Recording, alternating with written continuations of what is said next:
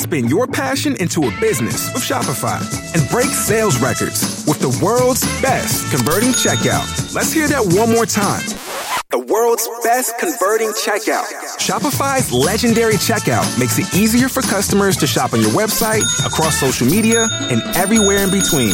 Now that's music to your ears. Any way you spin it, you can be a smash hit with Shopify. Start your $1 a month trial today at shopify.com/records.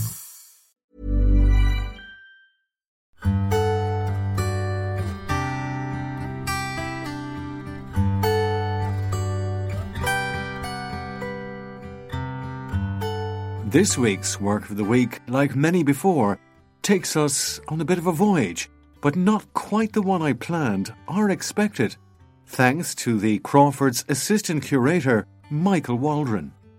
Michael, I've heard of the name Dorothy Cross, but I don't think I've ever seen a work by Dorothy Cross until this week, and that's this week's Work of the Week, and it's got a brilliant name altogether. It's called Simeon's Hut. So anyone listening in this morning, I'm sure their ears are pricking up already if they recognise the name of the artist or if they're just curious about the name of the work, because it is a multimedia piece of work, but it's a modern art piece. And I'm dying to see what your take on it is this week, Michael. Well, I suppose what's really interesting about this work is that it forms a real introduction to the artist, because it's a very early work. Oh. It dates to 1986, so we're going, quite too far back in the artist's career.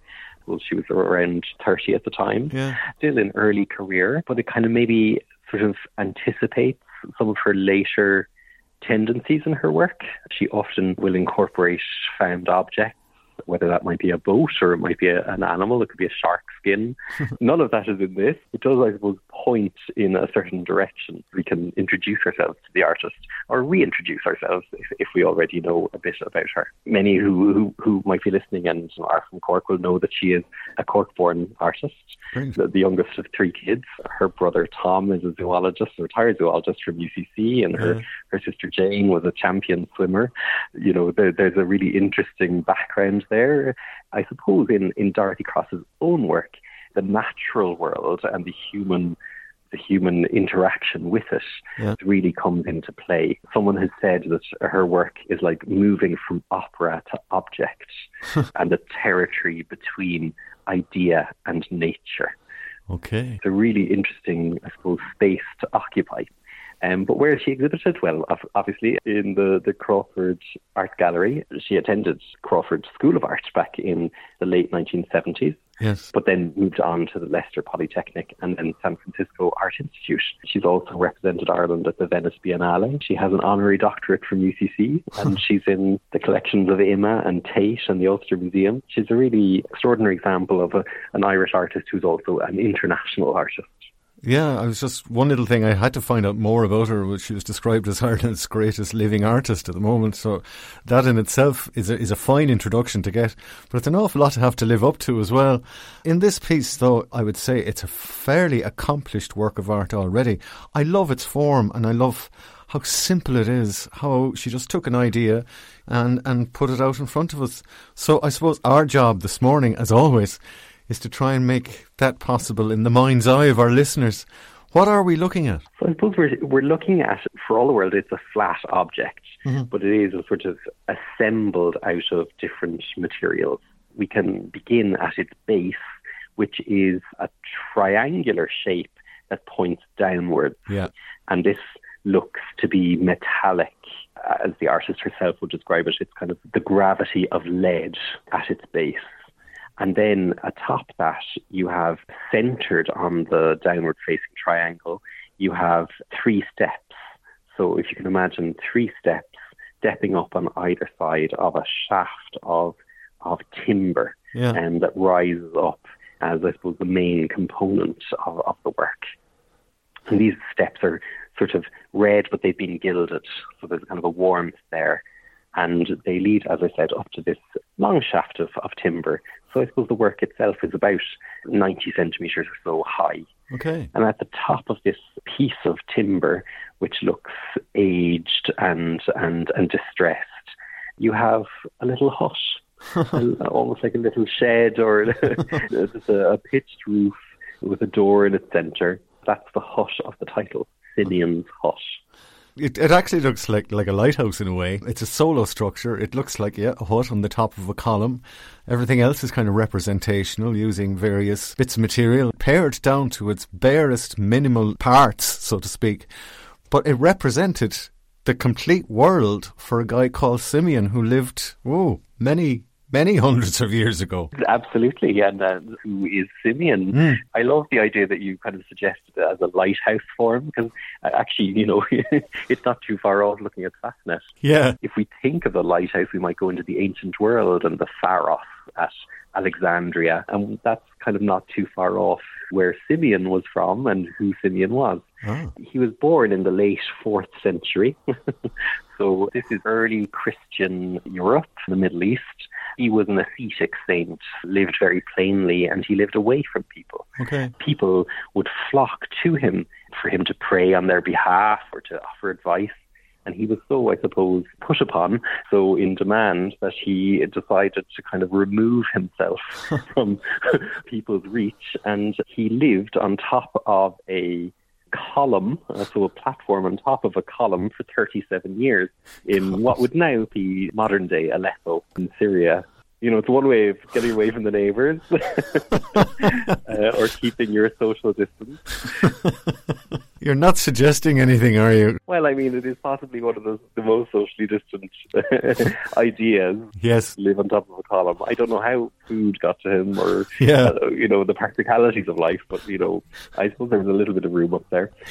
And I suppose it might suggest to us it proposes a site for contemplation, for being on your own, meditating and away from the hustle and bustle. So it's not just, I suppose, about him and that history, but it's also maybe about how we interact with the world ourselves. It's a very positive image altogether for anyone who's looking at it. I think it's really interesting, though, because people who look at it and who are maybe somewhat familiar with Dorothy Cross's work might not immediately think it's her work. Yeah. Because, of course, she's much more identifiable now with the natural world in terms of foxgloves or sharks. Mm-hmm. Anyone who remembers last year's Cork Midsummer Festival might remember Heartship, which was a collaboration between Dorothy Cross and Lisa Hannigan, the singer. Absolutely, because we saw that indeed.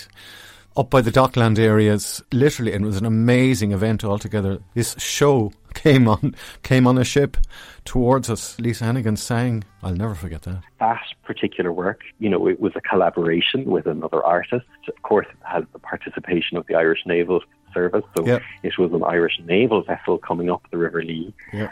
And with Lisa Hannigan's voice, which is haunting, it was also the return of a heart that had once resided in Cork, a human heart.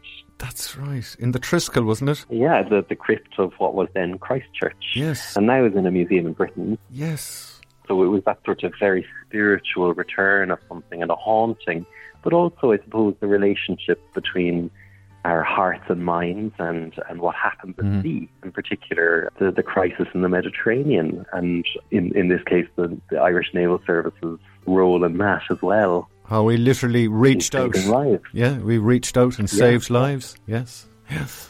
And if we think of the context of this work, Simeon's hut, the idea is Aleppo 1600 years ago or something. But of course, Aleppo today may have different associations for us, and it's part of what is happening in the Mediterranean and Europe today. Yeah. Insofar as it's a beacon of hope, her work is indeed, and so is her life's work, widely recognised all over the world, and deservedly so as well.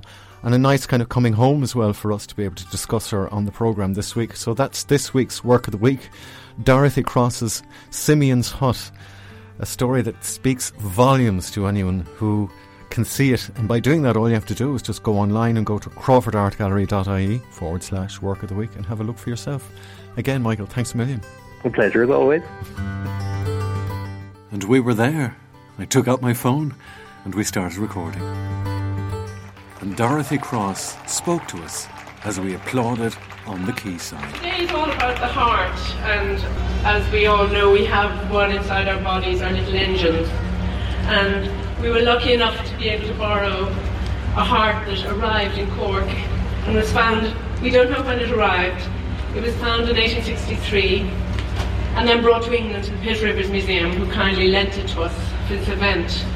But a human heart has been on this ship all the way up from Old Bolton, and we know nothing about the body who held the heart, and we know almost nothing about so many hearts that are on the bottom of the Mediterranean Sea. And the Irish Navy do such miraculous work, and I have numbers here just to let you know. The Navy saved 18,123 lives.